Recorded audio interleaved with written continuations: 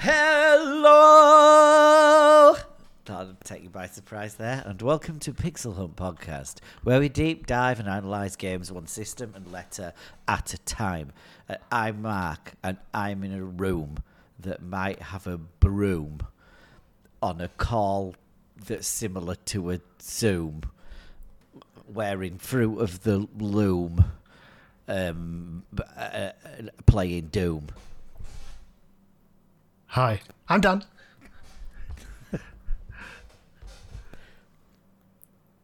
Was that it? I see you zoomed by, right? Yeah, okay, right. Sorry, yeah. That's it, you see. You caught us out there. You're operating at a different humour level. We can't keep up. Hi, I'm Sol, and zoom, you chase the day away. Ooh, zoom. Fat Larry's band. So, for this second season series, or World 2, we are covering the Sega Mega Drive or Sega Genesis. If you are from USA. Yes, working from A to Z and a number. This episode, our World 2 Stage 26, the final letter of the alphabet. It's almost over. I know you can't believe it. We can't too. Dan didn't have a beard when we started this. I did have hair. And Sullivan was pre-transition. So it's gone on for quite some time. But before we go into the game, we're going to have a talk about what we've been up to since the last podcast, which actually hasn't been that long for a change. It's still quite fresh in my mind. And what I'll do, because I'm going to be talking non-stop after this bit, is I'll go first. Oh. Film. I watched, what's it called? Talk to Me. Yeah, Talk to Me. So it's a horror film, Australian, about these kids. It's like an allegory of peer pressure and taking drugs, I think. So they go to like a party and there's a plaster cast of the forearm and a hand, which is kind of reaching out in a handshake, and they light a candle, and then when someone shakes this hand and says talk to me, a dead spirit appears in front of them, and then they say I let you in, and it possesses the body, and they've got 90 seconds with it, and then they blow the candle out and get rid of it. And as you can imagine, things go horribly wrong. It's a very, very, very, very, very, very good film. Forget the horror bit, because it's not that horror-y. It's more like a psychological thriller, but it's exceptionally good. So I watched that. That sounds good. It's really good. Saw the trailers for it it's really good. When I went to watch Exorcist. Because Yes. you go watch horror. Oh, here's a lot of horror trailers. So there was that, the Five Nights at Freddy's, and the... I watched that as well. That was underwhelming. Thanksgiving, have you seen that as well?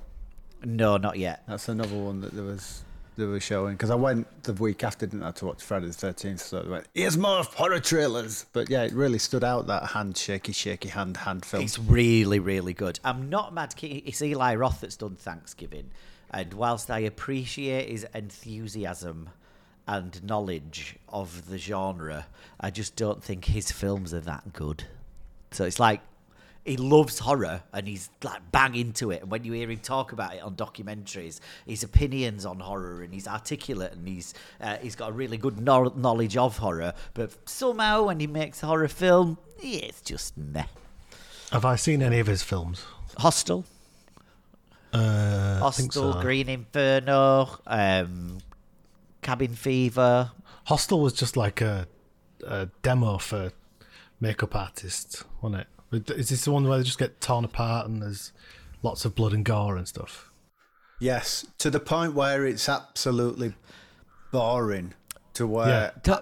So my friend, Vincent, who doesn't listen, he got me it for my birthday when, about early 2000 when it came out, and I think me and the wife was watching it. We got interrupted halfway through. I maybe got called out from work or something. And I didn't go back to it because I just found it utterly boring. Okay, I've seen fingers chopped off once. You've seen them chopped off 15 times. All right, okay. Oh, now they're going through his head. Oh, in his leg. All right, okay. Yeah, I think that was my impression of it. Oh, all right. Hostel 2 is actually quite good. Because what Hostel 2 does, which flips it around, which is pretty clever, is it flips it around to the people who are doing the torturing, and you see that they're just rich guys, like on a golf course, getting notifications through on an app, and like eBay bidding, auctioning on people that they're going to get to torture later on. So you see, like it's more like a satire of the first one, and the second one is actually quite good.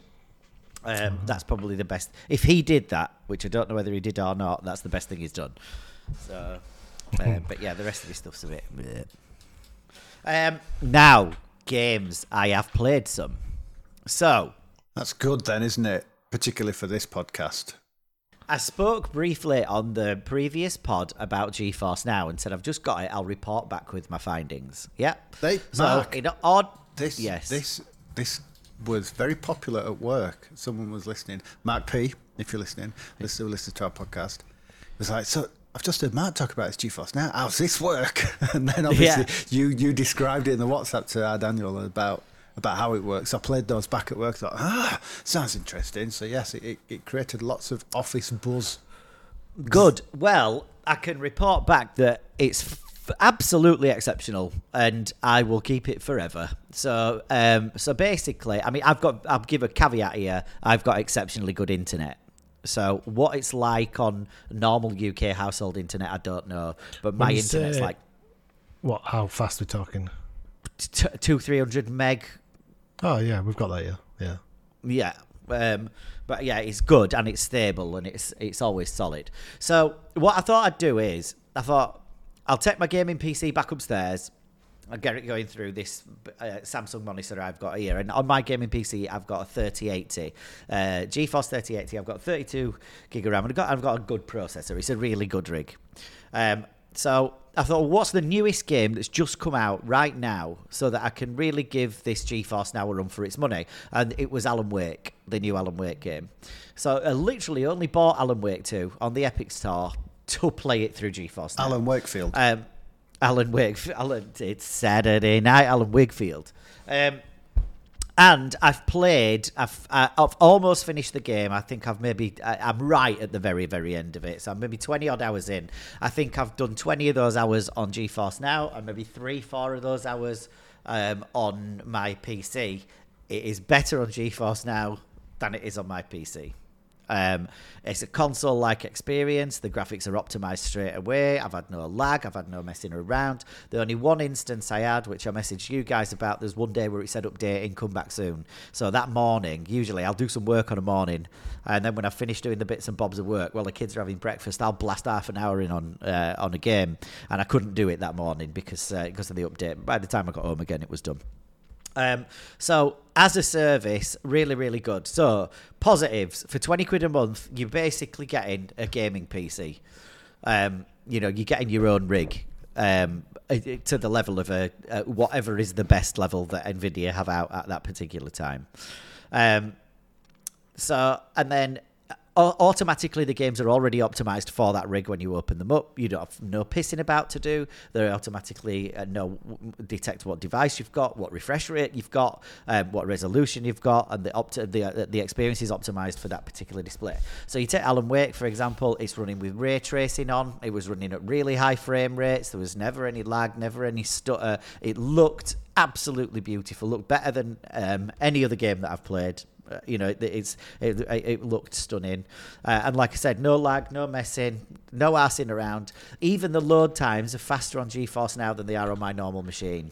So if I put the GeForce Now app on the TV and boot up Alan Wake, it is quicker than booting the PC up and then going in and opening Epic and opening Alan Wake and opening Alan Wake. Even the loading times in Alan Wake are quicker on the GeForce Now downstairs. So there's more than just the streaming going on. There is some other jiggery pokery going on in the background.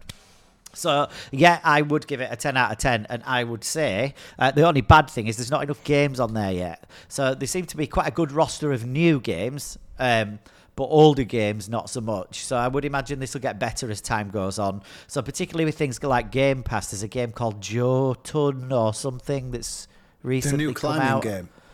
Yes. Yeah.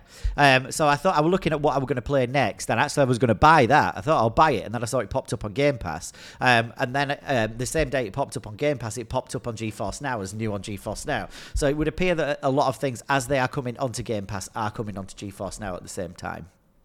So is it on GeForce Now? It's on GeForce Now. Yeah, right now. Oh. GeForce Now. Yeah. And some of them have gone and they're on GeForce then now. I get what you're saying. Oh, and Jimmy Savile's on GeForce Now then.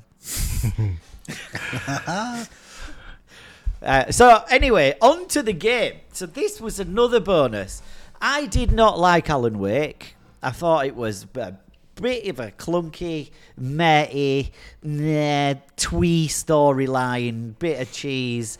I never finished it because I got bored halfway through and binned it off. And then they kind of redeemed themselves with Quantum Break, which I liked, and Control, which I liked. Alan Wake 2 is the best game I've played in 10 years, something like that. Easy. Like, maybe less. Best thing since Bloodborne for me. So the storyline is amazing. The gunplay is slick. It is so batshit insane that it is never boring, you know. So it's interesting to play as a storyline and as a concept, but it's also like very aware of how ridiculous it is. You know, like there's one bit where you've been down to examine a body in a basement, you know, with a coroner, and you're looking for clues on the body, and the sheriff disappears into thin air, and this body comes alive, and you've to fucking like kill it in this cellar, and then these guys come downstairs like, "Hey, what's with the commotion?" And she's like, "Oh well, sheriff just disappeared, and that dead guy came awake, so we had to kill him." And they were like, "Oh, all right then." You know, it's like, it's that fucking stupid. But at the same time, it's really, really engaging, really good, really Sounds interesting. plausible. So, I'm telling you. Can you it's good. not? Are you telling me that you can simply not explain a brutal murder away to anyone who might ask about it?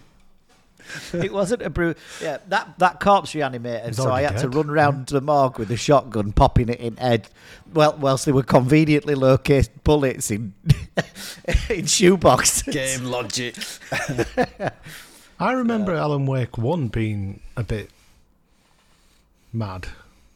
It was, but it was also a bit dull, wasn't it? I did finish it and go, huh? Yeah.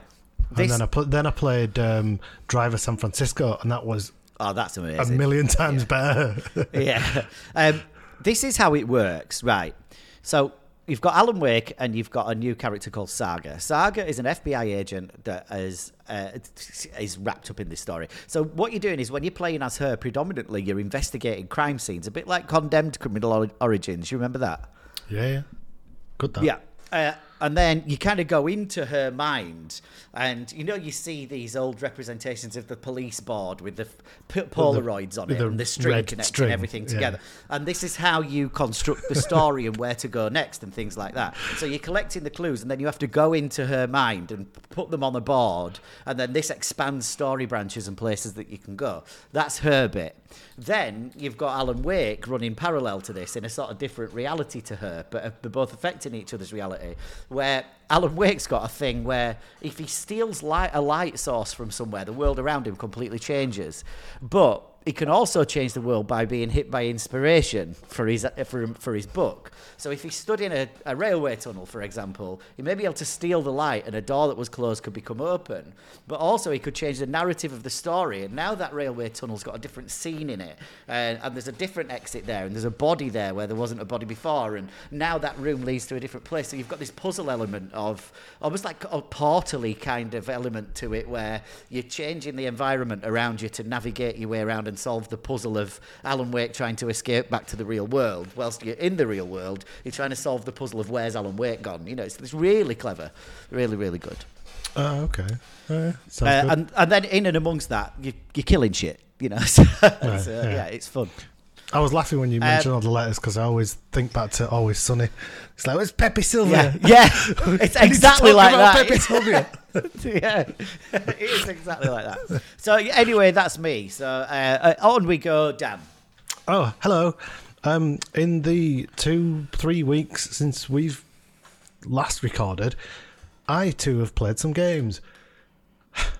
I decided I needed a break from big stuff because I'd spent so much time playing Cyberpunk, Horizon, Miles Morales. I need a break from stupid big games. Although Miles Morales isn't long, I was fed up of open worlds, so I got a notification. Yes. I got a notification that some games were leaving Game Pass. I thought, I've paid £1 for this. I'm going to get all my money's worth and play something before it leaves. I'm on the full price now. Mine's run out. Oh, I refreshed it. It runs till 2025. Taking that away now. Signalis, which you mentioned a few months ago, Sul. Yeah, I don't know when that was. That was a long time ago. It was, which is why I've forgotten about it. It's very much like homage to the old PS1 Resident Evil games, and I don't like Resident Evil games, but I really enjoyed this. I don't know whether it was the setting. Yeah, I think it has more in common with Fear Effect, I think, than Resident Evil, but yes. Well, the only thing I didn't like about it was the minimal inventory slots, like 5. And the annoying thing was, at one point, you've got a torch, and the torch goes on your shoulder, but when you equip it, it still takes up one of your 5 inventory slots. Like, I'm not holding it anymore. It's literally strapped to my shoulder. Why can't I pick something else up? Stuff like that. There's things like that are a little bit irritating that could do with tweaking. But the storyline was great. And you never finished it, did you, Sol?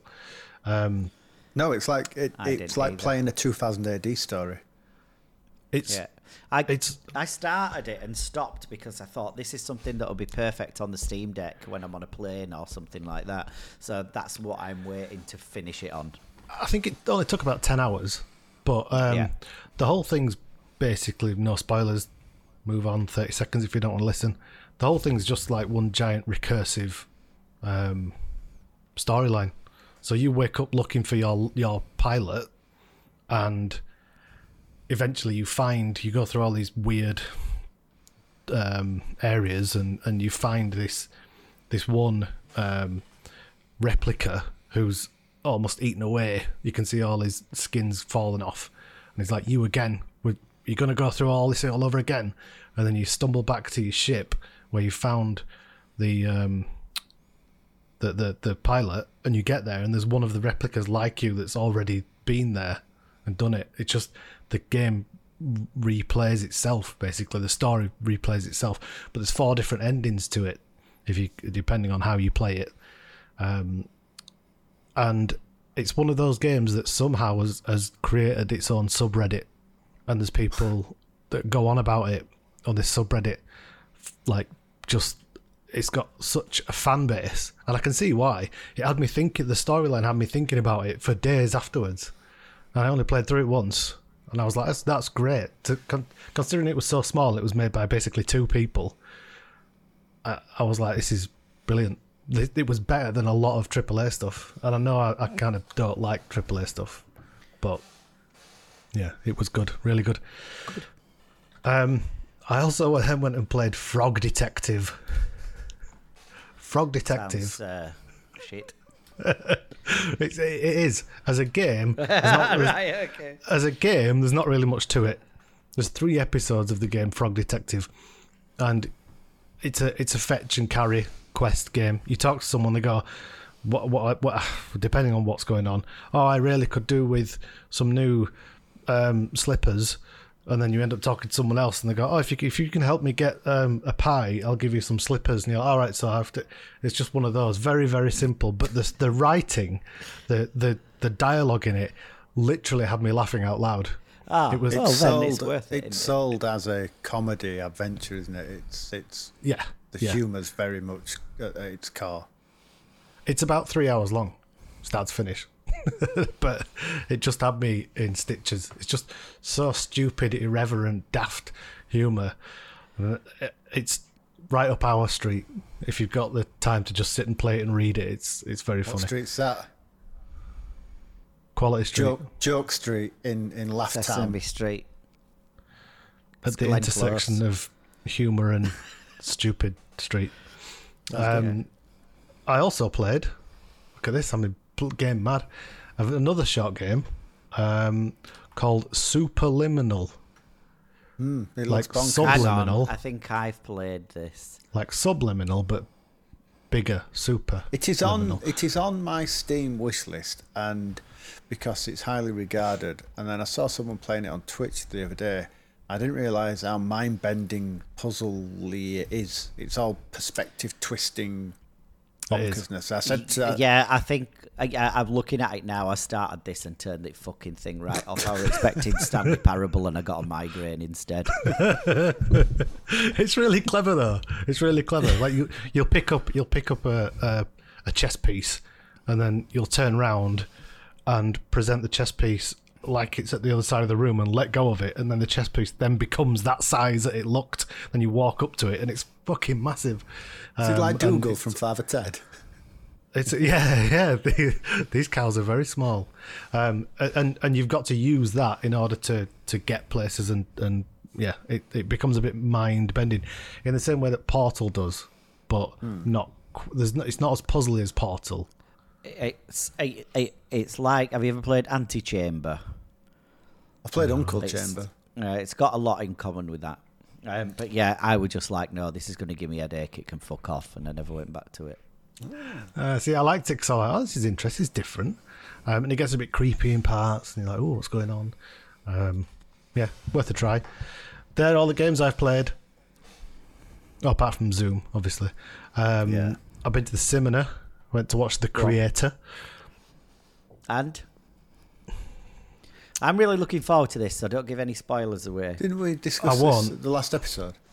We discussed the fact that I was going to see it the very day after we were recording, and I was looking forward to it because the trailers made it look amazing. It's not what I expected. I enjoyed it, but I was expecting something different. Let's just say that, and then you can talk about it next time out, Mac. All right. Watched a bit of TV. Watched the David Beckham documentary, which, even if you don't like Yeah, Jen, football, we're watching that. even if you don't like football, to think back to what the world was like and how the world was obsessed with that man and his family, it's insane. And the way that they were treated by the public and how he turned it round, and yeah, it's really interesting. It is. I don't even think you need to be a football fan to No, I do, because Jen watched it. You know what I mean? She's not a football fan. It transcends So it's- football, doesn't it, in many ways? Yeah, it transcends football clearly, because like she was like, it's just like reading a story in a trashy magazine. So It's that's like how she Hello. described it. Hello Yeah. in human form. yeah. So But that was interesting. I've just started watching Loki from like a couple of years ago when it was released. I've only watched the first episode. I've watched the first couple of episodes of Series 2 and I've enjoyed it so far. It's quite refreshing because Marvel has taken a bit of a dip in terms of quality and how whelming they are. Is that a word? yeah, that's a good description though. Because you know, But yeah, I really enjoyed the.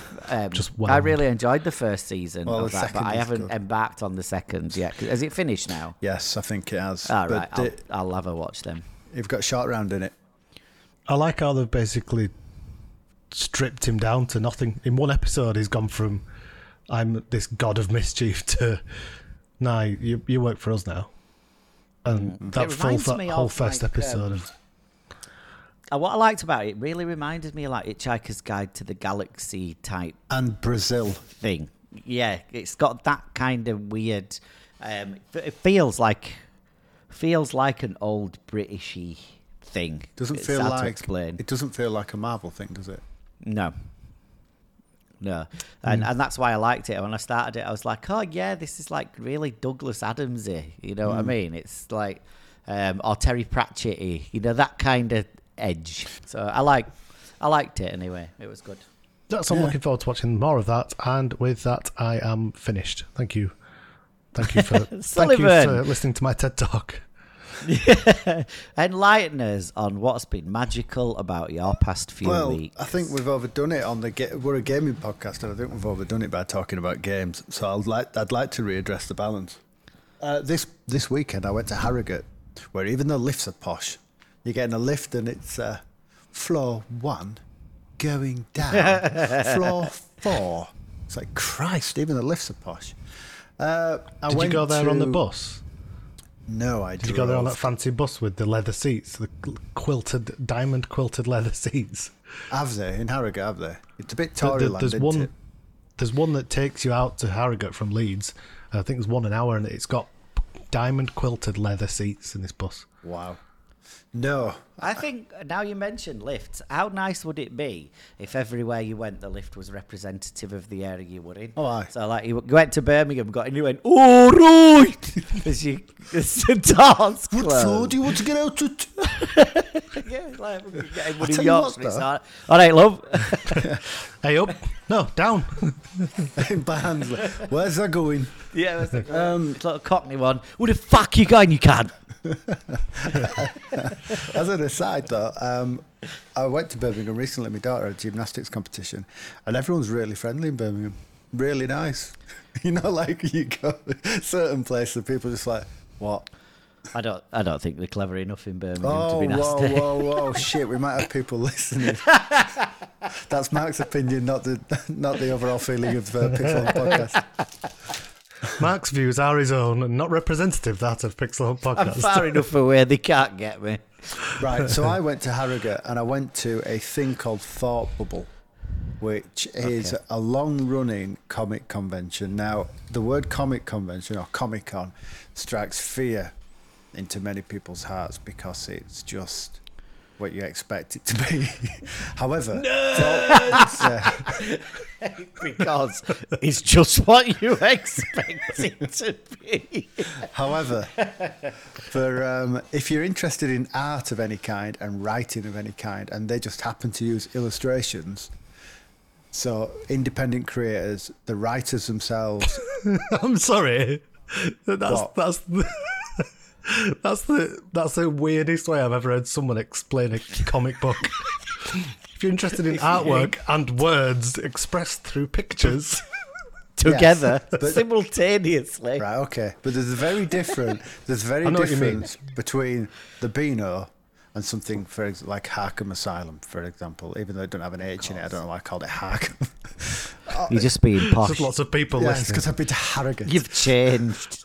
So so not a single Funko Pop in sight, not a single bit of commercial tat in sight. Even people like writers who write for Marvel, they've not got behind them. I wrote X-Men for the last 6 months, so I did a run on Thor, stuff like that. Big 2000 AD presence, but a massive independent presence. So if you're into anything about comics or for example, I went to a panel that was hosted by the British Library about how fantasy work informed people's creations, be it games, comics, films, that kind of thing. You won't get that at like, say, Birmingham Comic Con where someone's talking about Star Wars or something, for example. Dressed So up as a furry. yeah, it's quite highbrow, but not in like a snooty way as well. But I've had a fantastic weekend, and I met John Wagner, the co-creator of Judge Dredd. I had a lovely chat with him. So if the 14-year-old son had known that he'd meet John Wagner, his head had fallen off. Really, and I met. Yeah, I just spoke to loads of people, loads of artists from 2000 AD and writers, and went to loads of panels. And I went to where the people were invited to submit their artwork. Your artwork is based on a former Future Shock, and for those who don't know, Future Shock is like a 4 to 6 page one-shot story. Basically, tells us the unexpected across 6 pages. Setup, description, twist, the end. And anyway, so people submitted their artwork, and you watch the likes of Jock, who's he's like one of the biggest Batman artists at the minute. You watched him critique these people's work, and the winner of that gets to get a story published in 2000 AD. So it's all this. It's just a really been. Was he really nice about it, or did he? Yeah. No, they were really properly good. Yeah, critique someone's stuff and go, "That's shit." No, at one point he Get went, out. "Oh no, yeah." He said, "Oh no, I feel like I'm coming across as the Simon Cowell here, but I don't mean to be." And, everyone's really nice and like there was one guy who was on the judging panel who 10 years ago had won this, and now he's worked steadily as an artist for 10 years because he had that opportunity at this place. So. Okay. But yeah, it's amazing that you see all these artists and writers and stuff that have informed all these films that are currently, and they're just sat behind a trestle table, quite happy to talk to you. No airs and graces. So yeah, that's good. That's where I spent my weekend this past weekend. So yeah, I'd go. I'm going next year. I'm already that impressed by it. I'm impressed by the word trestle. Trestle table. Yeah, it's one of them tables where your legs fall off. I don't think you hear the word trestle enough. You've just heard it 4 times now. Yeah. Yeah, I'm bored of it already. Let's move on. Trestle cast. Games. I got the new Super Mario Brothers Wonder. The wonder of you. And I've only played the first world. I played it on stream. I went straight in. I went in dry. Right.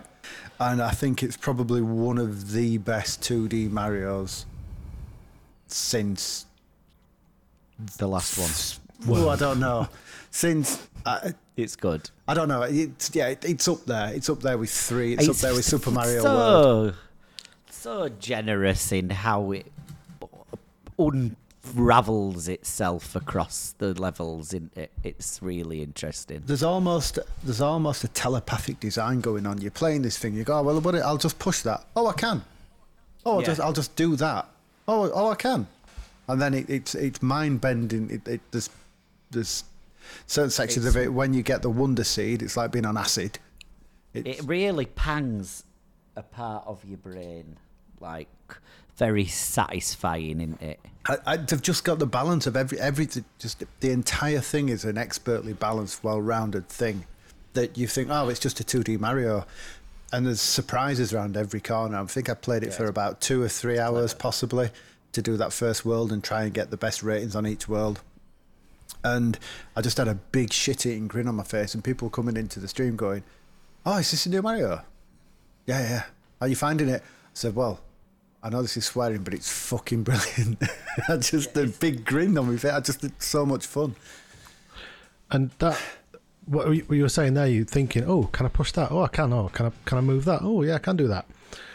I do wonder if, but it's not. Sorry, but it's not. These things are obvious, though. They're not sat there going, "Push me, push me." Well, it just yeah, seems this is intrinsically, what- this- telepathically there for you to do it, and you go, "Oh." and this It's just this like is what a I was nod going to, say. like, you know how to game. Do Yeah. Yeah. But I'm wondering if that I'd like to see someone of maybe Josh's age play it, where all they've known is tutorials and hand holding through every game they've ever played, and to give them that and then go, right, go on, play it. And they go, I can give you that what? feedback because I watched Ace play it and he rinsed every tiny little nuance out of every level that he could find. Well, because he's gamed since he's been like probably in your Native, nutsack. Yeah. Yeah. But it'd be interesting to see a casual young gamer who doesn't just game all the time would just go, well, where's my instructions? What am I supposed to do? But it'd be nice to see if it's just experience that makes you go, I need to go around that corner. I need to push that. I'll go down there, jump up there. The thing is, though, it is in itself an instruction in exactly the same as the one on the very first one on the NES was an instruction. You know, you learn immediately. That will kill you. You jump on its head, you will survive. That is got a this in it. This will make you grow. You learn that before you get to the first fucking pipe. It is a tutorial, isn't it? And this does it. It does, and this handles it in much the same way, doesn't it? So, Brilliantly designed but, rather than explained. But explained, yeah. It's I clever. was just shocked by. I expect with a lot of these, like the new Super Mario Wii U one or whatever, the last major 2D one. You played it in Odyssey. No, the 2D one, the last Oh, the 2D one. Super Mario Wii U. That was the or really whatever. hard one. Yeah, but- it were really hard. But everything felt so familiar on that, and so when I thought, I'll take a punt on this and I'll pre-order it. And I thought, I'm taking a risk here because I wasn't particularly impressed by the last one. But I was just so surprised and amazed at just how pretty much perfect it is. I'll tell you what's funny though, because the kids have obviously never seen me play a Mario game, so I don't think they quite were ready for, like, I'm well used to it, how good I was at it. It's like, holy shit, you can proper speed run this guy. It's like, do you ever take your finger off the run button? No. Yeah, it's funny. I remember being at uni and I took me Super Nintendo, and some of my mates had never played games like that when they were younger. Watching someone who's never played, I'm like, what are you doing? Why are you not running? What do you mean run? Because they were trying to jump over holes and they're like just falling short. I'm like, no, you need to run. Oh, which one's run? Like one of the other 4 buttons on the face of the controller. There's not even like a part of you gone, oh, I wonder what this button does. It's weird, isn't it? Yeah, so that impressed me. There is at the minute on Twitch a Gamer of the Year competition going on, which runs for November, so I get the irony there. But one of the Twitch streamers called Goti, with an underscore from Italy, he submitted a challenge to everyone who plays retro games, and if by the time this comes out it'll be too late anyway. There's 100 games in it with a different challenge on each one with varying degrees of difficulty, and if you've got to do it on stream, because then you'll highlight your stream, you'll highlight clip where you achieve it, and then you just sub it, and then you get so many points, and there's a maximum of 444 points. Some games have 2 points, some games have 3, 4, all the way up. There's consolation points if you can't do the main goal. So retro streamers on Twitch have gone bonkers for this. I've been playing loads of games that I didn't expect to be playing, and loads of games that are in there for Super Mario Brothers 3, for example, where you can bounce on the Goombas coming out of the pipe on 1-2 to get an extra life. You've got to bounce. One of the challenges is to get 10 lives from bouncing on the Goombas. That's a relatively straightforward one for us lot. But then there's complete so-and-so arcade game without dying and no continues and da-da-da. So get to adjust columns, so you start on amateur level and get to level 10 without dying. Do the X on clacks, all these kind of things. So it's quite interesting as you go. Charlie Farr is actually streaming right now doing it. Don't switch over. Well, it is for us. I don't know when you're listening to this, listeners. But everyone's just gone bonkers on this kind of challenge, so I've been playing a lot of that. There's loads of really interesting stuff that you've never played. Loads of PC Engine CD games that I've never played, and just, right, we'll just go down this one. We'll try this. I dropped into the stream when you were playing a shmup, a Sega shmup that for the Mega Drive that we didn't get because we seem to have somehow avoided every shoot 'em up ever created on the Mega Drive, despite there being lots of them. But that looked great. What was that called? That was Eliminate Down. Eliminate Down. It did look great, that. Yeah, and that's it. Again, it's pretty similar to what we're doing here. There's games that you go, I've never played that. I never tried to play it like that. There's Game Boy games like get through Solar Striker for the Game Boy. Get through the entire game without firing a bullet, apart from at the bosses. There's these kind of things. And then, like I say, you take a highlight. You then highlight your stream and you sub the link. So if you go to my stream right now, you'll see I've put them all into a collection. I've got about 10, 12 of my highlights of where I've done these challenges. It's made gaming fun. So all my, well, not that it isn't, but all my stream schedule for November has been abandoned. There's no Terrifying Thursdays, there's no Zelda Sundays, there's no 1001 games to play before you die on Tuesdays. It's every time I'm on, I'm just doing these, and it's fun. So yeah, that's it. Should we talk about Zoom? Let's do it. Let's. This is the game that we've been playing.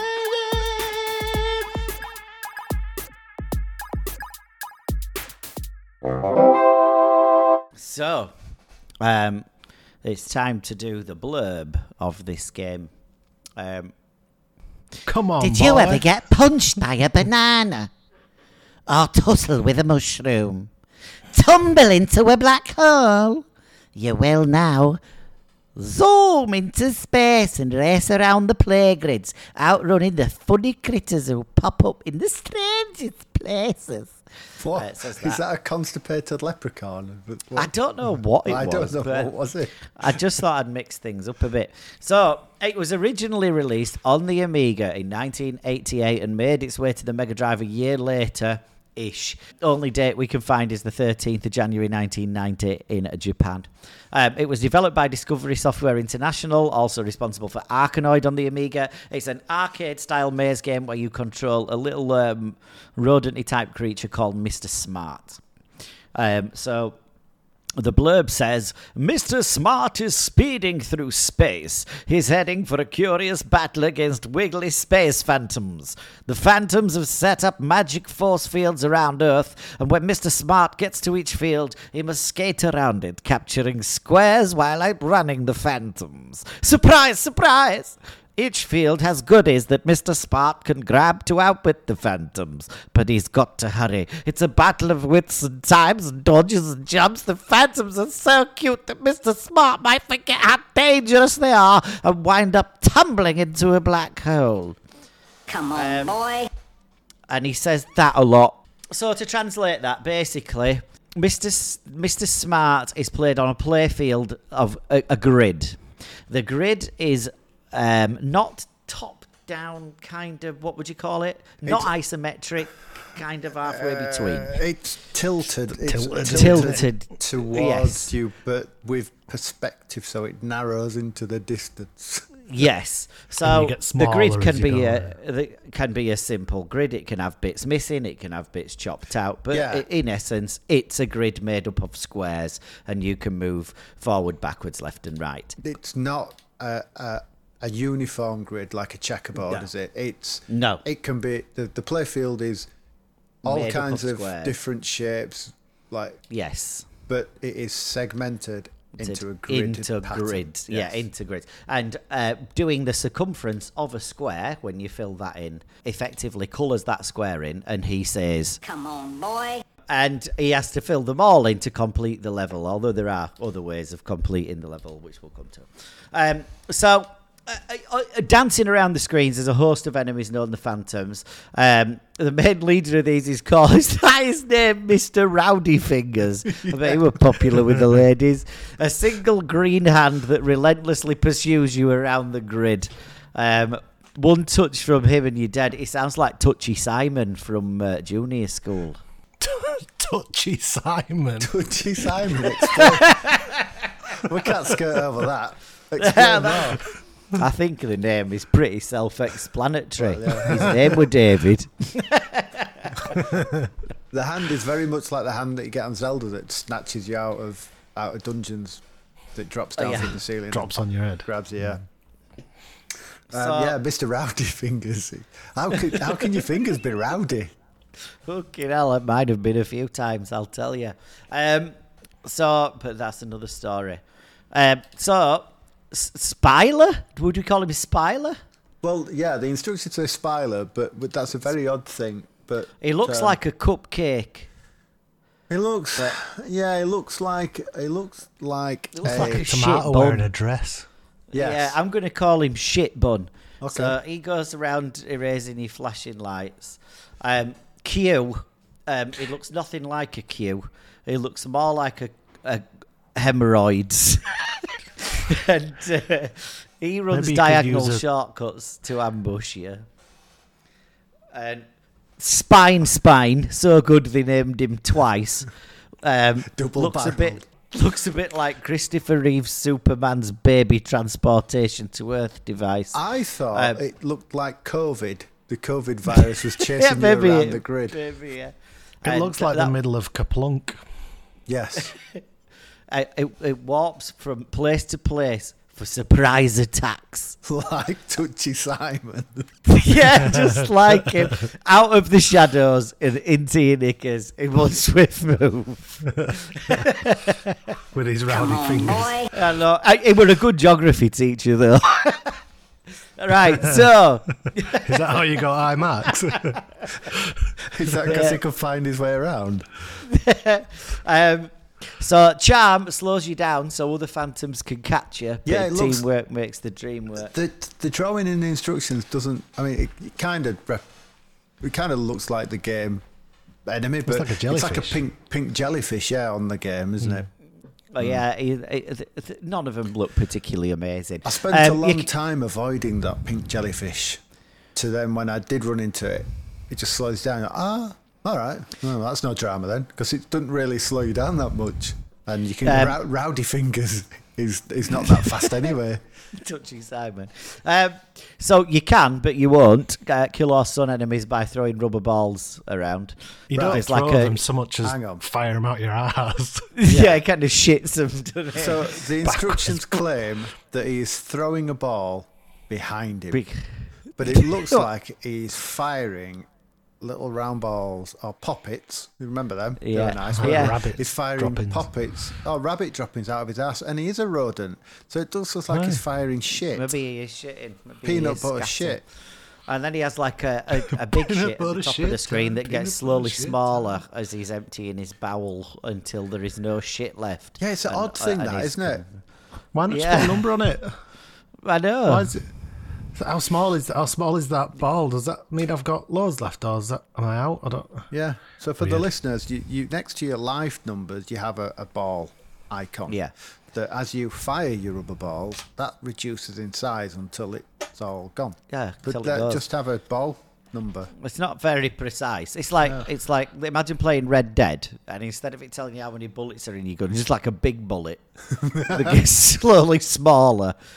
It's a pile of shit, right? So there is goodies that you can pick up. Yeah. So the banana slows down the phantoms. Quite why they have Why? this banalogy. Why Banalogy. I don't know. If you eat bananas really fast, though, perhaps he gets indigestion, and then he's like, oh, and then he has to. Maybe this is what maybe. he's shitting out. Maybe he's shitting out banana bits. Ren is. The hourglass temporarily freezes phantoms in place, like musical chairs.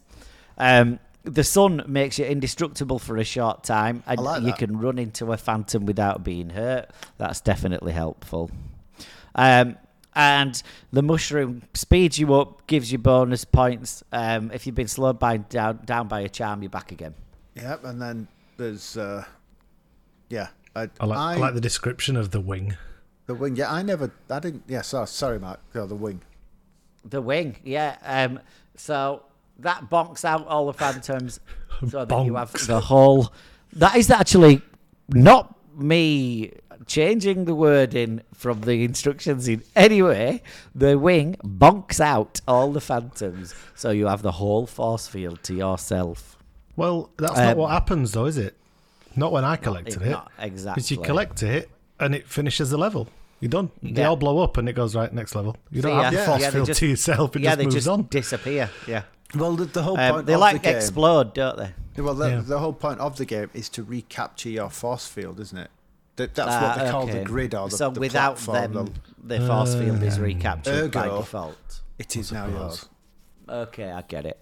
Red candy, 50 points. Blue candy, 100 points. And then the star is a secret goodie. Grab it and gain one of the other goodies as a surprise. Goody, goody, yum, yum. I'm not a big fan of that because nothing. I just don't want random, thanks. Just give me.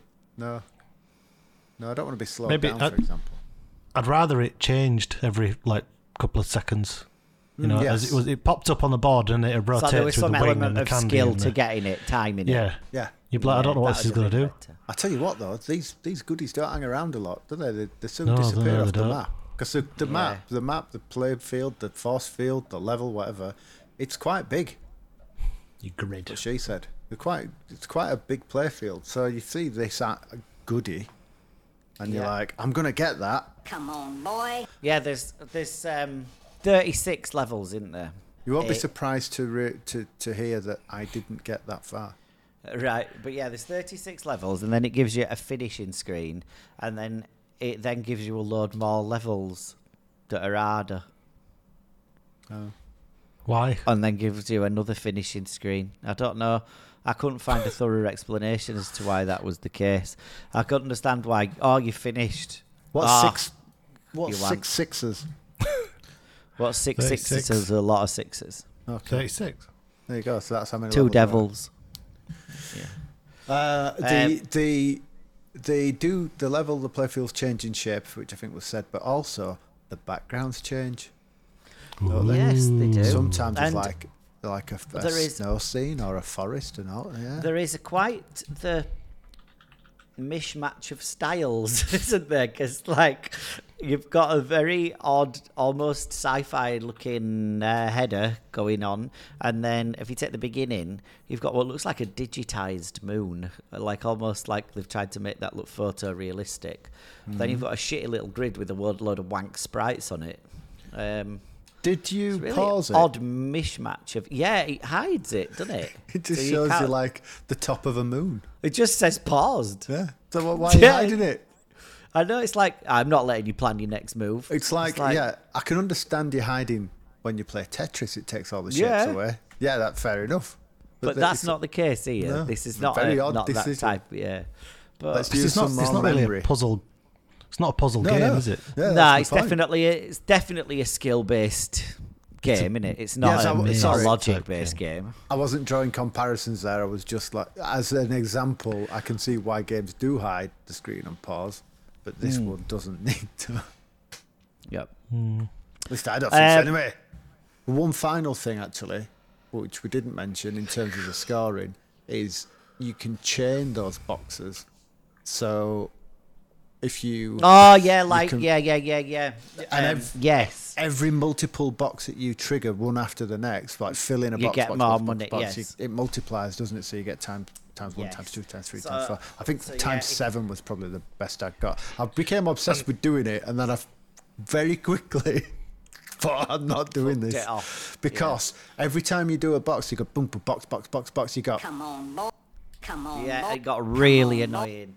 come on, boy.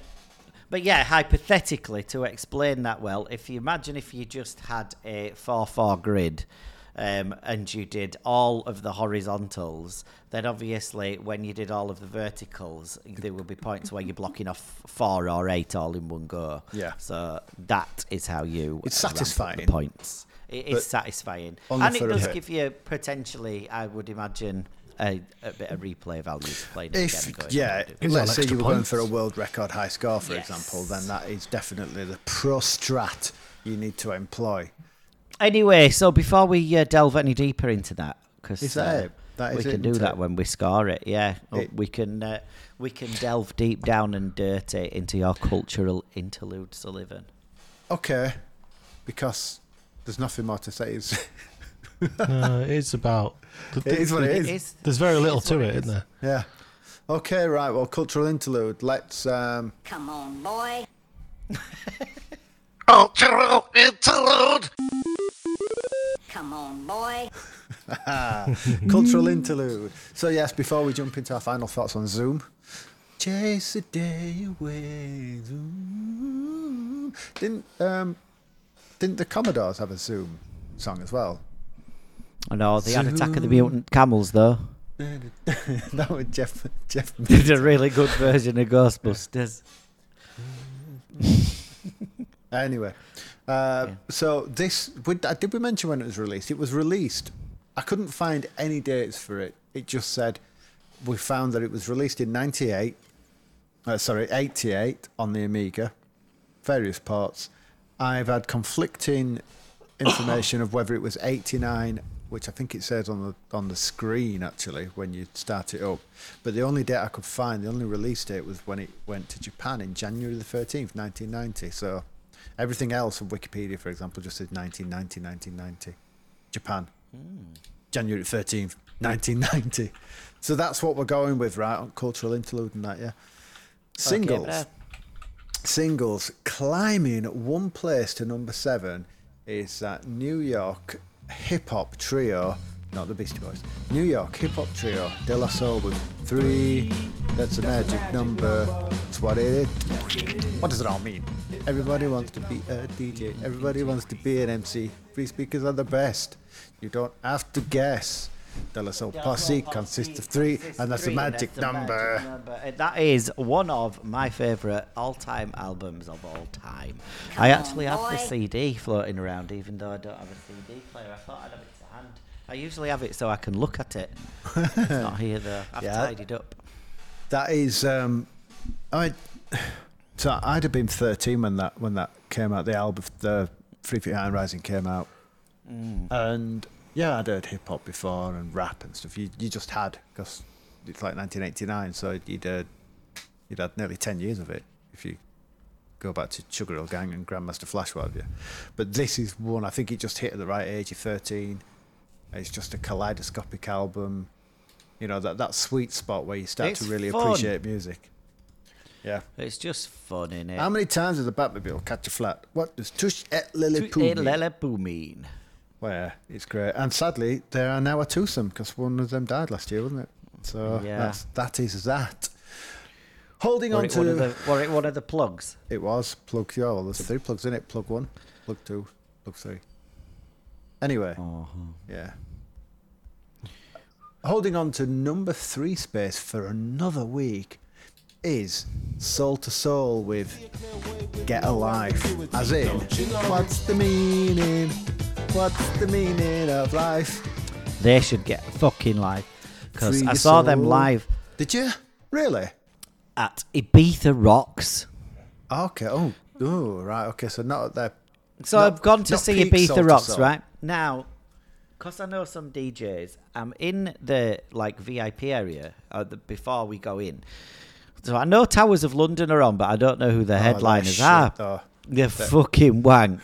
But I don't know who the headliners are, but Snow Patrol are just floating around this bar drinking. And it's it's going to be fucking Snow Patrol. This is going to be cool as fuck. Then it would fucking Soul to Soul. I'm like, this isn't even rock. I mean, Snow Patrol were pushing it. But this is, they even say they're not rocking the fucking name. It's an odd choice if you're gonna do Ibiza Rocks. But yeah, particularly following Towers of London. So clearly Snow Patrol were just there to have a drink and that. Fine, that's allowed. I would I'd pick Soul to Soul over Snow Patrol though, but I like Soul to Soul, but they're of an era. It's odd that they're there like 20 years, 30 years later. It's almost like... No, this was just before I had Dry List. This is 15 years ago or something when this happened. Okay. Well, I mean, Ibiza is a dance island, but yeah, it's a bit odd to chuck them in Ibiza Rocks. Anyway, that is Elevate Your Mind, Free Your Soul. Come on. In the feeling, let your body take control. Anyway, holding on to number 1 spot for a second week is those whippersnapper kids that they're actually new and they've not been around for that long. They're the New Kids on the Block with Hanging Tough. Now, this is the if you do look at Donnie, I'd rather not. What's he called? What? Donnie Wahlberg, Marky Mark's brother. Feel it. Yeah. Marky Mark's brother. Off of Saw 2. Well, look at him in this and then look at his emaciated shape in The Sixth Sense. I know, when he shoots Bruce Willis because he's in his toilet. So that's Donnie Wahlberg. But yeah, they were absolutely massive, New Kids on the Block. They weren't very good. They weren't great, were they? Let's be honest. No. They left me hanging. Right, so, albums chart, right? Albums, the official album chart back then. Dropping 1 place to number 7, the album from a lady from Rochdale. She might have even gone into the Craven Heifer for a drink. She probably did. Who knows? A lady called Lisa Stansfield. The album was called Affection. And it had on there some bangers, such as the infamous Been Around the World and I Can't Find My Gravy, and I don't know why. And This Is the Right Time to Believe in Love. So yeah, I think she was nominated for a Brit that year, but it's good. I used to fancy Lisa Stansfield actually. She was cheeky and northern. Anything to say about Lisa Stansfield? Oh, really? No, she was on Cold Cut tracks before. She this. must have been older than me. Like, Gruey were at my school in Rochdale, but Lisa Stansfield definitely won. Oh, yeah. Gruey, yeah. He went on Coronation Street, wasn't he? Anyway. And Gruey. And Gruey, yeah. Dropping one place to number 5. 10 Good Reasons by Jason Donovan. The debut album from Jason Donovan, which incidentally contained 10 good reasons to not buy that fucking album. 10 good reasons to not buy this. I'll give you 10 good reasons to smash it up. Burn down your local HMV. Don't buy it, don't buy it. Everyone hates me. Him and Kylie at that time. It was just a phenomenon, ridiculous. Anyway, They were just a vehicle for Stock Aitken and Wharton. They were, yeah. Time, That's when Stock Aitken and Wharton went shit, really, wasn't it? Yeah. They reached the critical peak with like Mel and Kim and the production work for that, like proper good pop songs. And then I mean, when they did Mel and Kim were respectable. Hey, do you like They my were. Mel and Kim pun? very good, yeah, they were. I'll take or leave it. Ah, nice. And holding on to the number 1 spot for a 7th week, but seriously, by Phil Collins, which featured Another Day Paradise. Oh, twice now. I'll go on record as Takes some effort listening as to being it. yeah. The thing about Phil Collins, right? So when we were growing up in the 80s, he was everywhere, ubiquitous, I believe is the right term. He was Buster. He had albums all over the place. He was doing Invisible Touching with Genesis. He was just everywhere. And it was like Phil Collins. Doing Invisible Touch. Yeah, like Touchy Touchy Simon. And they were just everywhere, weren't they? Even to like the early 90s when they did the I Can't Dance shit. And people have 2 Genesis. There's Phil Collins and Gabriel, isn't there? And people have their opinions on which is the better. But Phil Collins was everything that you... Which is the least bad. When Britpop hit, you rallied against these old people. Rod Stewart, Phil Collins, Paul McCartney. You know, just like, these are the old people. Get off. Eric Clapton, Should get have in the rallied bin. harder. However, and I even blogged a really, really angry blog about Phil Collins forced to be watch it on an in-flight movie. But I listened to Face Value, his first album, and it's actually really good. Not so long ago. It's really good. It stands up. These are good songs from that era. But yeah, so I'm pedaling back on my Phil Collins opinion. But Phil Collins is an amazing drummer. He played on all sorts, didn't he? Played on all sorts, Phil Collins. Didn't he play on? He played on a snare, a hi-hat. Ah, very good. Floor tom. Anyway, he played drums on like early Elton John and on Bowie and all sorts, didn't he? Before he became Phil Collins in Genesis, and then before he became something else. Anyway, so did you know that other than Paul McCartney and Michael Jackson, Phil is the only musician to sell 100 million records worldwide as part of a band and a soloist? 100 Christ, million. if people liked him that much. I He must was, have like bought I some said, of myself. He was everywhere. Right. So that's it. So sorry, Phil. I take it all back. Films. Get ready. Get ready for your film clues. Oh, hang on.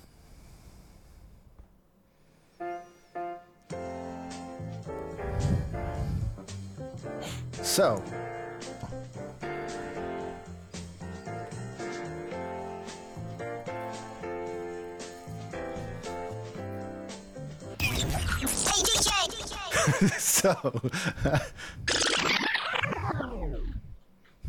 So, at number 7 this week in the film charts, what film is this? Slinky straightening scientist saves city from evil art's baby possessing slime apocalypse in endearing feel-good fun.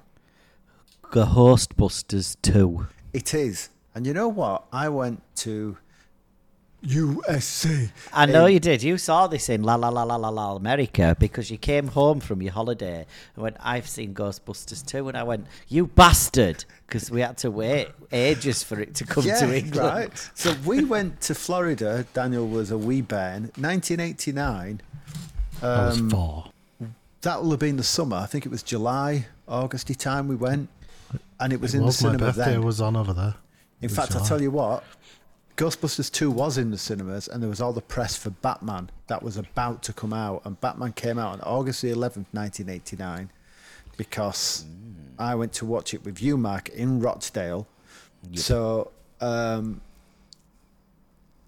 does this suggest that Ghostbusters 2 took nearly 5 months, if I've done my maths right, to actually come out over here? Must have done. It were a long time. Well, I can remember being so enthusiastic when we went back to school in September, going, I've been to Florida and I saw Ghostbusters 2, it's amazing, it's brilliant, da, da, da. And then Simon Nicolau, Games Master Simon Nicolau, him and his mum went to watch it. Christine, his mum, who was never backwards in coming forward, said, I've seen that Ghostbusters 2, it's shit. It sounds about right. Yeah. To be fair, she's not wrong. It's Although the trailer for the new Ghostbusters looks pretty good, does, doesn't doesn't it? it? Yeah. I haven't seen that. I've noticed it on YouTube earlier and I haven't got around to watching it, but I haven't seen Ghostbusters 2. I only watched Ghostbusters 1 properly about 12 months ago, maybe, just before I went to see that new Ghostbusters film. Ghostbusters 2 is probably the least good of the Ghostbusters films. I think But it's hard to follow up. none of them are bad, are they? It's hard to follow up such a great movie as Ghostbusters. Yeah. That's the thing. Anyway, number 3. Get this. Couple are drawn together and pushed apart by the notion that paragender platonicism is a myth. Orgasmic comedy. When Harry Met Sally. Well done. Well done. Mark got Yes. it. Come on, boy. Well done, Mark. Come on, boy. So, and at number 1 in the charts, family fumble through teen sex, gambling addiction and growing pains in unusually observant and equally uplifting comedy. Parenthood. Well done. Have you searched these up? No. Well done. But this was an era where I watched lots of films. Parenthood with Steve Martin and her from Goonies Yeah. with glasses. But yeah, I mean, And Keanu Reeves. Keanu Reeves is in it, isn't he? I'm going to say all 3 of Yeah. those films, I think I must Rick have seen Moranis. time after time after time after time after time. That's Cyndi Lauper. That was last pod. That was the last one, yeah. Was Rick Moranis supposed to be making a comeback? I heard that. Yeah, him and Guttenberg. No? Yeah, I'd heard something of that ilk. Because didn't he quit movies to look after his wife or something? She was sick. I think he definitely quit something to do with his family. I think, yeah. And then there was talk of him coming back, but in I can't remember what it was for. 2020, after a hiatus of nearly 23 years from live-action films, Moranis signed to appear in a new sequel to Honey, I Shrunk the Kids called There you go. Shrunk. Let's have a look what's going on with that then. IMDb Shrunk. Shrunk. So it's That's how you spell it. still in January 2020. Stated so-and-so, somebody who has been referenced, Gad, whoever that is, stated that he and Moranis have once again started collaborating in preparation for the sequel. So that's a year ago. Right, cultural. That's it. That's your films. Let's look at the games that were out, because we're a gaming podcast, irrespective of whatever anybody else thinks. And you could talk about it behind your back all you want. Our backs, your backs, anyone's back. Get back. On January the 13th, 1990, the January edition of, but it was just about to hand over to the February edition, but we're still in that little funny window. The January edition, number 98 of CMVG, was on the shelf in Woolworths. with Turbo Outrun on the cover. Turbo Outrun. As if Outrun wasn't enough, they only went and turboed it. They only slapped a chuffing turbo on it that whistled. The 3 you could use it. You had a button on gripper and you pressed it like on your thumb and that, and it went. However, some of I always you bothered may- me that because that's not how a turbo works. Well, maybe they watched too much Knight Rider, but somebody might say, "Yes, Michael, would you like to go fast, Michael?" Some might say that this was a response to Taito's Chase HQ, which has got its release into the home this month, because that also had turbo. Let's go, Mr. Driver. So they did a triple review here, which I can't remember ever seeing before in CMVG. It's a bit lazy. Or is it Yeah. economic? Who knows?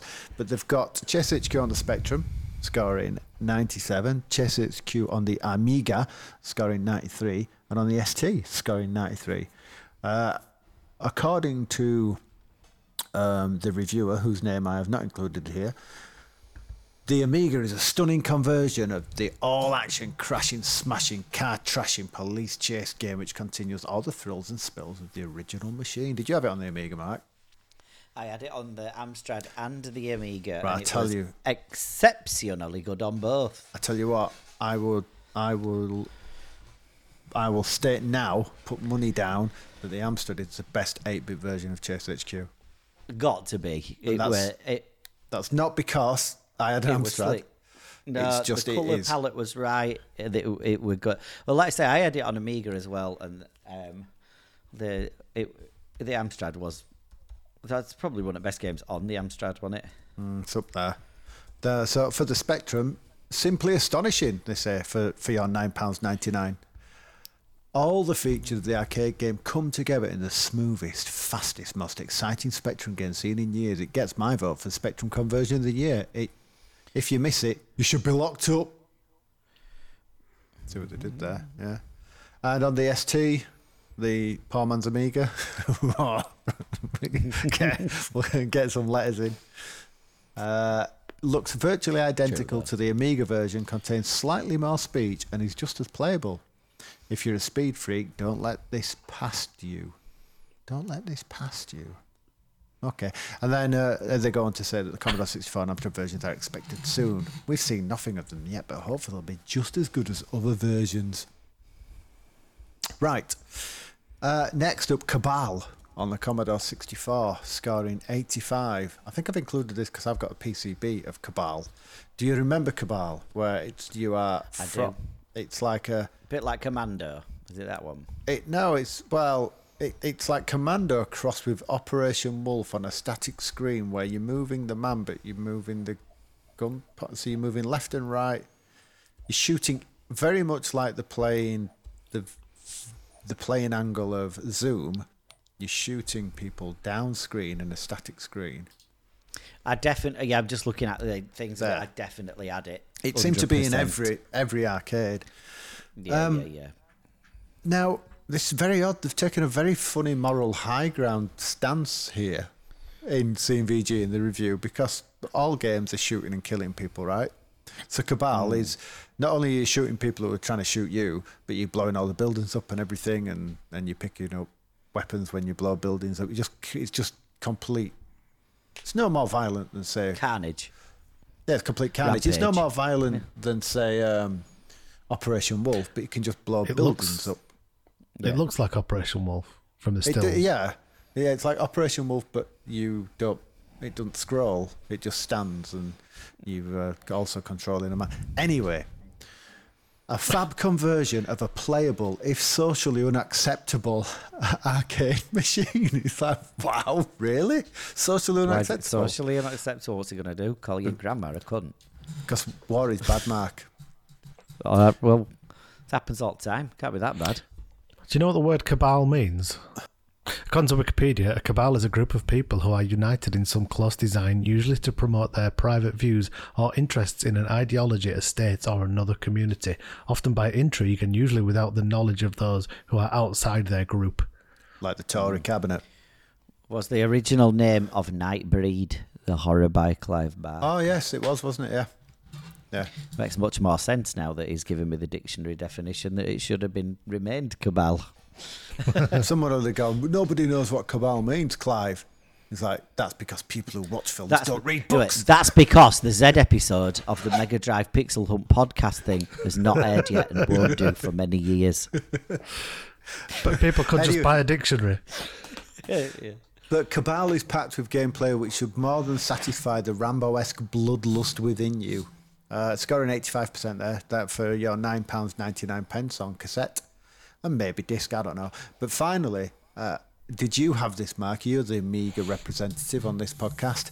It came from the dessert, Ants and Cakes. Oh, don't get me started on this game. I absolutely loved this game. I played the shit out of this over and over and over again. What an absolutely marvellous piece of insanity this game is. Why they don't do a modern day remake of this and proper go to town on it, I don't know. You would think, right? So for people who don't know what I was being silly there. I know it came from the desert, not it came from the dessert. But there was a whole raft of, I don't know how many. Was it Rocket Ranger or Rocketeer, or there was a whole raft of games that came under that Cinemaware banner, wasn't there? Yeah. That were basically computer versions of B-movie type things. So it came from the But desert. this one nailed it. Yeah. Now, why is no one grabbing hold of that now? It's I know, this is the thing, like, there's some great IP out there that's ridiculous, almost abandonware when it comes to, you know, you'll be able to get the rights to it for Plan 9 from outer space, you know, shit like that. But this is a classic example, and it was such a straightforward game, but it was so engaging and, like, genuinely had, like, made you jump and made you laugh, and it was interesting. Like, the presentation of it was amazing. It looked really good. It was a fantastic game. I'm just looking now. So Cinemaware's titles included the following. So, of course, it came from the desert. It came from the Desert 2. Rocket Ranger, as I said, not Rocketeer. Three Stooges. So, I mean, that's a bit niche. It's hard to get a game. They're just people who just go and hit each other. Sinbad and the Throne of the Falcon. You know, all these retro B-movie inspired type things. Like, everyone loves Godzilla, but no one seems to be harnessing that kitsch era of Godzilla. Oh my god, I'm just like Googling it. There's a version of it that came out on TurboGrafx where all of the cutscenes were done in FMV. A really bad B movie like FMV. I've got to find that. Mark's getting an emulator on his Steam Deck tonight. Yeah. They really also did a game that Simon Nicolau, Games Master Simon Nicolau, had called The Crystal with a K. Cinemaware. Do you remember that's that? a really, really, really good game. It starts starts off with Patrick Stewart doing this voiceover, and he's like, a billion suns, 100 billion stars, the membrane web Patrick of Moore. space. Yeah, that's him. Patrick Dempsey. It's Patrick. World's sexiest man, Patrick Dempsey. But yeah, it's really weird. You're called Drancis Frake, right? Where did he get that name? It's a sci-fi thing. Really odd kind of art style to it. Almost like Weird Dreams, if you remember that. It's got that kind of vibe going on. But then it also goes into some weird spaceshipy bits that are remnant of... there was a pilot-y thing on the Amstrad where you just had like a crosshair... I can't remember what it was Captain called, Blood? No. It Not was Elite. a more arcadey shooty thing. Excel. And then it used to go into its side and you'd have like almost like fencing fights and things like that, wrapped up in an almost RPG point and clicky kind of storyline. It's a very odd game, but I put hours and hours and hours into it. It was really good. It had like 5 discs or something. Yeah, well, that was Cinemaware. But I remember, 'cause I remember Simon having this and being blown away because it's a point and clicky side. Well, it's not a point and click, really, is it? But it's a walkabout, talk to loads of people type action adventure. Yeah, it is. Yeah, and then every now and then there's a bit of shooty goes on. Yeah, but I mean that's not what we're here to talk about. But my point being is, it came from the desert. All that schlocky B movie stuff. I think that is an untapped place to I do. to get some Tap it, games Mark. out of, I think. That honestly, I'm looking at the TurboGrafx thing. You need to Google this shit. It looks fucking awful. I bet it's brilliant. And that, my friends, is your cultural interlude for 1990, January the 13th, 1990, Hawaii 90, Joe 90. Okay. So, It were better than Joe 89. it's better than Joe Mama. So, I think let's go back onto what hey, you're driving this. You say it. Yeah, I am. I'm just passing your wheel for a moment so that you could do some cultural shit. Before we dive in, have you got a fun fact? Dandle Grill. I have. Sit down and strap in. His facts are like a slap. It's coming at you so fast. It's Dan's fun fact.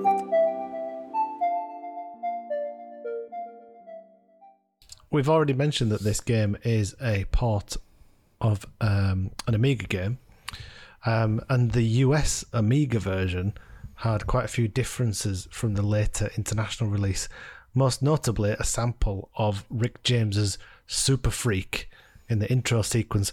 So if you go and look at the Amiga version that this was ported from, the character is basically it looks like Pac-Man but with legs.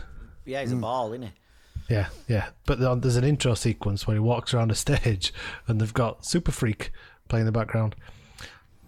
But don't For know those why. who don't know, Super Freak is what MC Hammer sampled for Doom Doom Doom Doom Doom Doom Yeah. Doom Doom. Pray.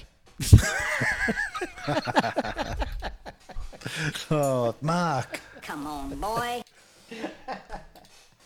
I couldn't resist. It looks cheesy. I'd like to see the Amiga version of it because I think the Amiga version is probably From better. the screenshots, it seems to look a bit prettier, doesn't it? And the placement of the scores seems more logical and things like that. I found a fun fact as well. I told you, didn't I, that this was featured on Games Master. Oh, yeah, which is funny because I went through a period of watching Games Master. You went through a period. Yeah, of watching This must Games have been Master. since you transitioned. Yeah, and I can't remember this being on it. And I've watched like No, the I first can't few. either. And I proper watched it. No, so- I mean I've watched them recently. It shows Oh, how you watched much them of- recently? Shows how much of a mark they've left. Mark. Yeah. So, And yes. something- Anyway, let's do this shit. Something else even Go on. more interesting. Well, maybe. Is it more fun, though? No. Oh. But I'm going to tell you anyway. Well, go on Um, anyway. The US version of what this game's called, Zoom, apparently was very difficult to pirate. And with all modern day emulation, you think there'd be lots of it around. And there wasn't a version of the ADF format version of it that worked on an Amiga until 2017. Wow. Yeah, who's still doing that in 2017? Amiga must have quite the following But somewhere. the Amiga now, as a retro thing with games coming out for it left, right, and centre, is massive. The Amiga scene is massive. Is it? Yeah, We absolutely should maybe massive. consider that next, shouldn't we? I listened to the Retro Hour podcast, and a couple of those on there are massive Amiga heads, and they go to these Amiga conventions over in Europe and all sorts. They make music on the Amiga, the DJ with Amigas. So the Amiga scene for retro heads is massive. Well, it was. I made my first music on the Amiga. I wrote songs on the Amiga before I could write songs on the guitar. So, but yes. Right. So go on then. What is your verdict? Right. We've had so many games where you've gone, all the ingredients are there, but the game's just shit. And I thought, all the ingredients are just not there at all. But actually, I quite liked it. I There's thought it something was to be. like- There is something to be said for its simplicity. Do you want a game where you go around a maze? Do you like Amadar? Have you ever played Amadar? Right, well, here you go. It's that on a slightly tilted bit pretty much. Do you like being chased around a maze? Yeah. Do you like Mummy, Pac-Man, Amadar, Cubert to a certain degree? Do you want to just want that? It was Oh Mummy for Make me tracks. that popped into my mind, and that's what it panged. I think that's probably why I liked it more, is because, the Amstrad was my first computer. It came with the 12 cassettes. One of those cassettes was Oh Mummy, and Oh Mummy is the same basic core principle as this, except in Egypt. I was playing that as a kid. Yeah, so I simple.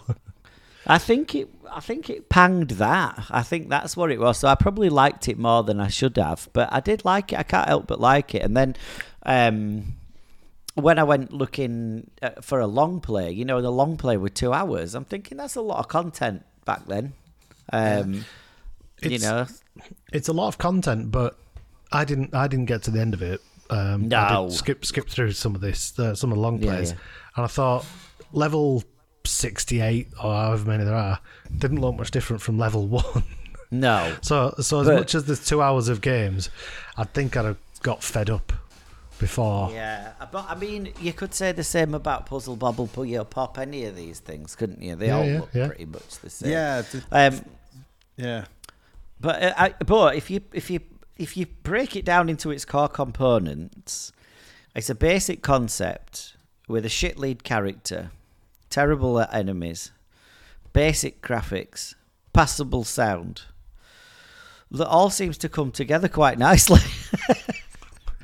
It's definitely better than the sum of its parts, isn't it? Oh God, yeah, definitely. I could see, like, if I were a kid, that I would have kept going back to this, putting it on and having a smash. If you feel bored and you're looking through your collection and, I can't be arsed with that. Go on, I'll have a smash at that. It could be a Codemaster release, couldn't it? It's very much like the budget games that we would spend hours and hours and hours playing over. Fast food, for example. Yeah, Collapse, them kind of things. Quick snacks. Yeah, Trolley Wally. The Dizzy Pac-Man rip-off. Yeah, Trolley Wally. Just anything that you would swap the joystick for about an hour or two whilst drinking Dandelion and Burdock. Yeah, exactly.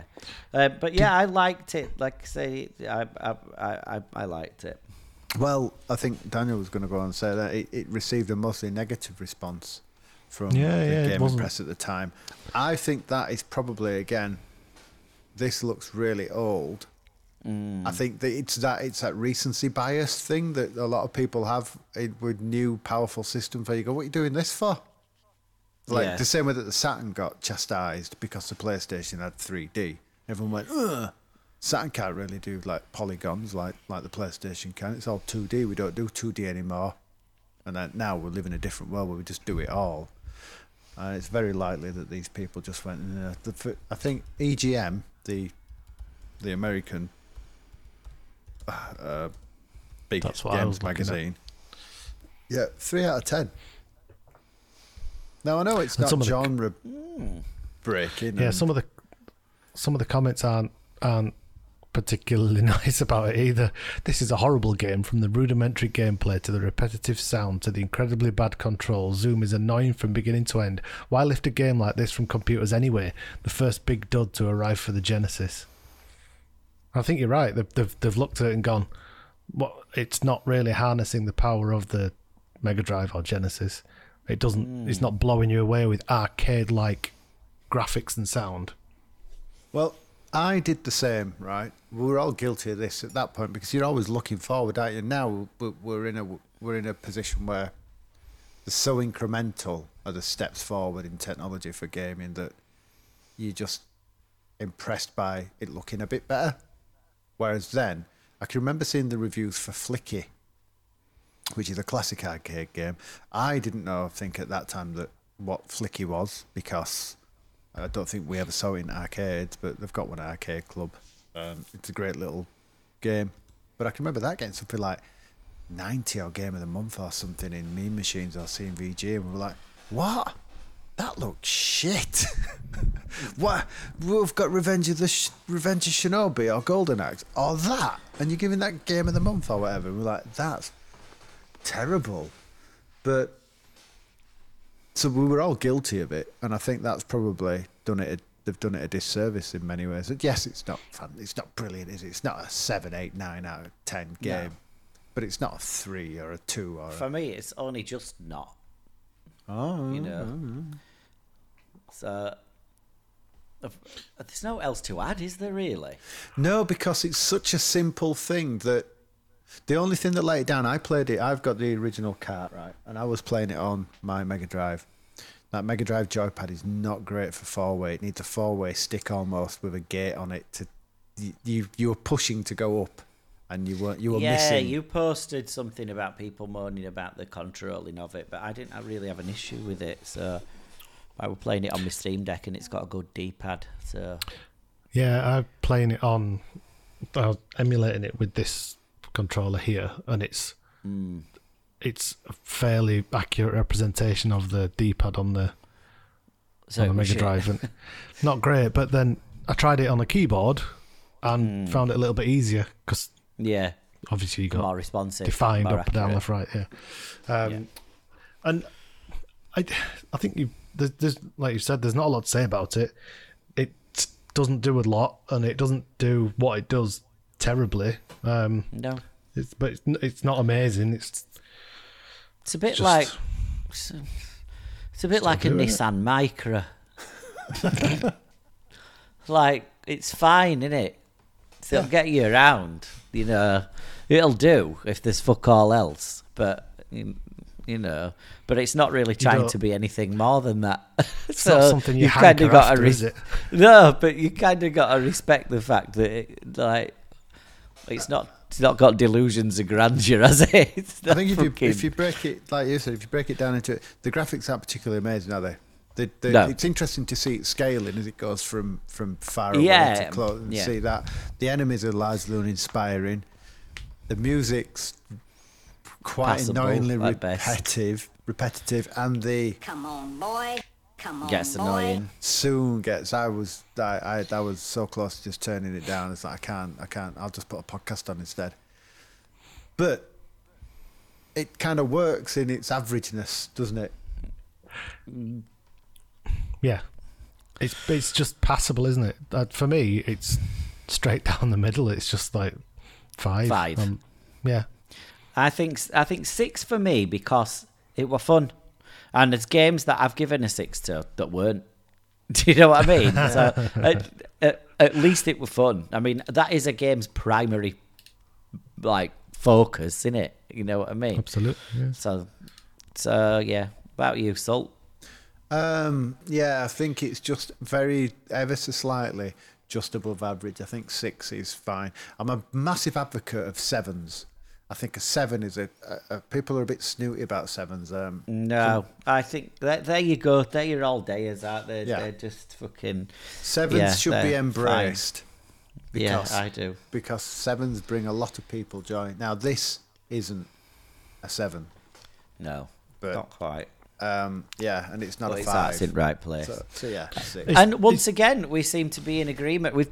The thing that has happened a lot more with the Mega Drive is we have been in agreement a lot more.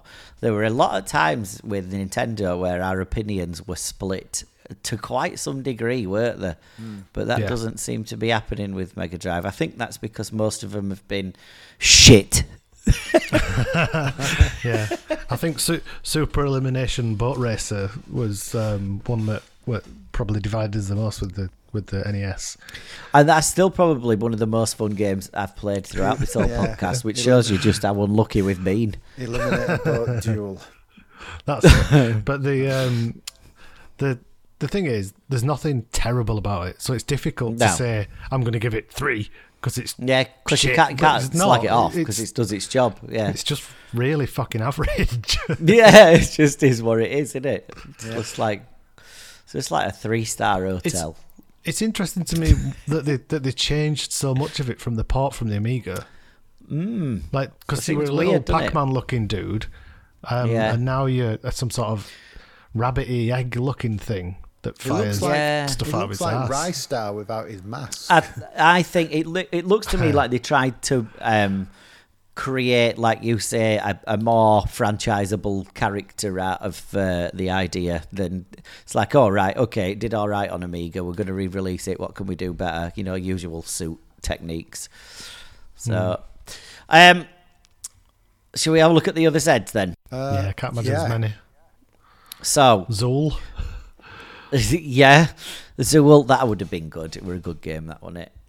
Zombies Ate My Neighbours, if only. Oh, yeah, that was zombies, good. as we called it. Yeah, there isn't. Go on. Sorry, yeah. There's the All Your Base I Belong to Us, Zero Wing. There. Zero Wing. Zero Wing. Another shooter that we've managed to avoid. Zero Tolerance. Which is what we have for a lot of the games. Is that a simulator about revolutionising New York? No, it's Zero the Kamikaze Squirrel. I've got to see this. Hang on, shut the fuck up a minute. Zero Tolerance is what we covered last episode, as it got a good write-up in that month's CMVG, and it was the Doom-esque first-person shooter Oh, thing. right. Yeah, I remember.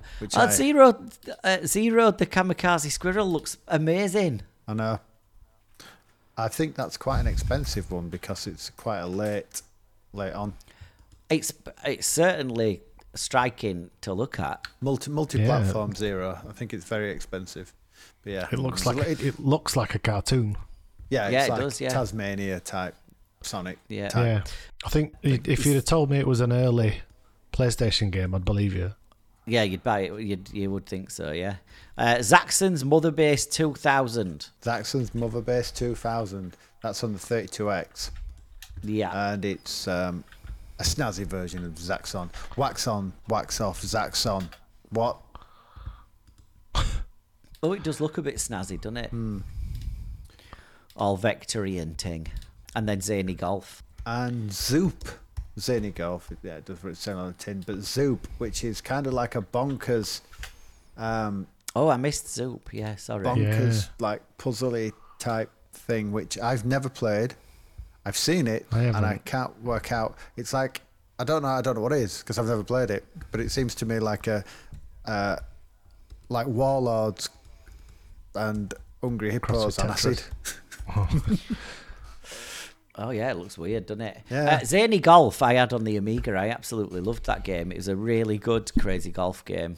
Had bouncy Zany burgers Golf. and lighthouses. Yeah, it's like a it's And an it called ice, ketchup. Called ketchup catsup, if I remember rightly. it's like an isometric Marble Madness view, isn't it? Yeah. Of Zany Yeah. Golf. Yeah. Sounds pretty zany, man. It was, and also a golf. We have got some feedback We for got a a listener? change. We've got 3. All right, wicked.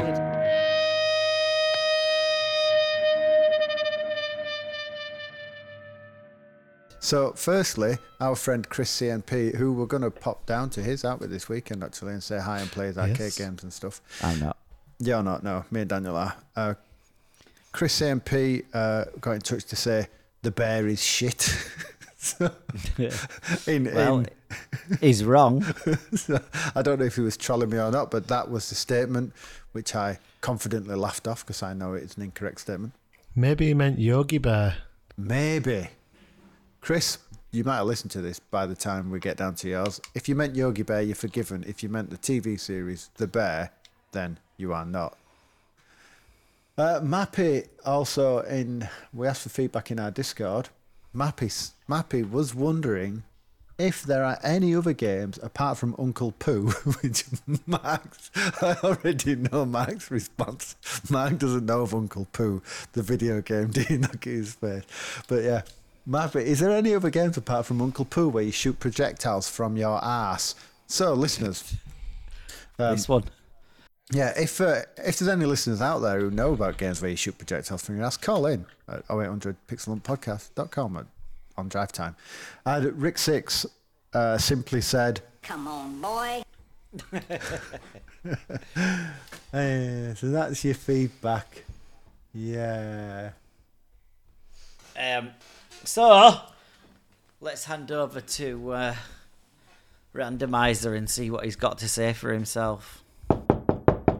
It's him. My muscles are getting bigger. Yes, the muscles. The muscles are getting big from the pump. Yes, growing stronger. Oh, yes. Oh. Have you had fun with that one, then, have you? Hello? Yeah. It's all right. Hello? Is this on? No. Good. Wish it weren't. Because I don't want to speak to you anyway. Right. So for your final game of your Mega Drive journey that you've really enjoyed, I hope you haven't, is... Can't say we have. What? What? Shut up. Shut up. Twat. Okay. You can have an excellent game going by the name of Three Ninjas Kick Back. All And if right. you don't like it, I'm going to kick back in your faces. Okay. Get bent. See ya. Right. That was very strange. I'm gonna fart so hard. Oh my god. Nailed it.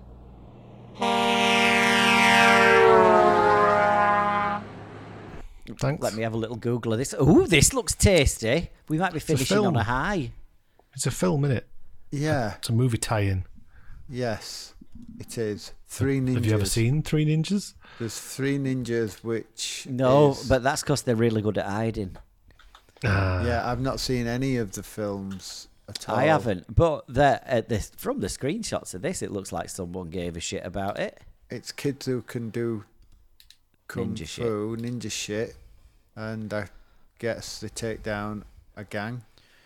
Is a I don't ninja know. shit one of them where you feel it come out your bum, but when you wipe, there's no there? That's a ghost poo. Oh, right, okay. You look down and it's gone. It's just not So there. anyway, now we're on to shit talk. Let's That's- moving on. that's all for this episode of Pixel Hunt Podcast. Thanks for listening. We love you long time. If you want to reach out to us, you can grab us on X, formerly known as Twitter, Have or you noticed? Instagrams at Pixel Hunt Pod. Go on. Every newspaper or article now, Elon Musk is it's not going to ever be called X because everyone in writing goes over on X, formerly known as Twitter. It's everywhere. And people still call it Twitter anyway. Well, he's fucking ruined it, hasn't he? Twitter and tweeting just became so quickly part of the lexicon. And then this guy comes along and goes, I'm going to name it X instead. No. Because why are I you named doing my that? rocket SpaceX. Well, okay. Anyway, sorry, yeah, that's where you can find us at Pixel Hunt Pod, sorry. I'd Discord. Yeah, we've got a Discord, the links in the stuff. Link tree. Yeah, you can watch them two play stuff on Twitch. Yeah, As Really? sometimes. as what? Pixel Hunt Pixel Pod. Hunt Pod. There you go. Yes, and you can see some gubbins about us and listen to all previous episodes over on www.pixelhuntpodcast.com, or you can subscribe. Hit that like and subscribe, yo. Remember, ring that bell, ding, ding, ding.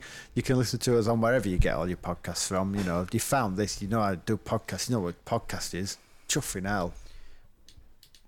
Oh, you can drop us an email. What he said. howdo@pixelhuntpodcast.com. Well, we're Pixel Hunt Podcast and that playing games, so you don't have to keep on keeping on. Oh, hang on. Until next time, keep on keeping on. We're Pixel Hunt Podcast. Playing the games, so you So Pooh don't have to. Don't. have to. Come on, boy. So there you go.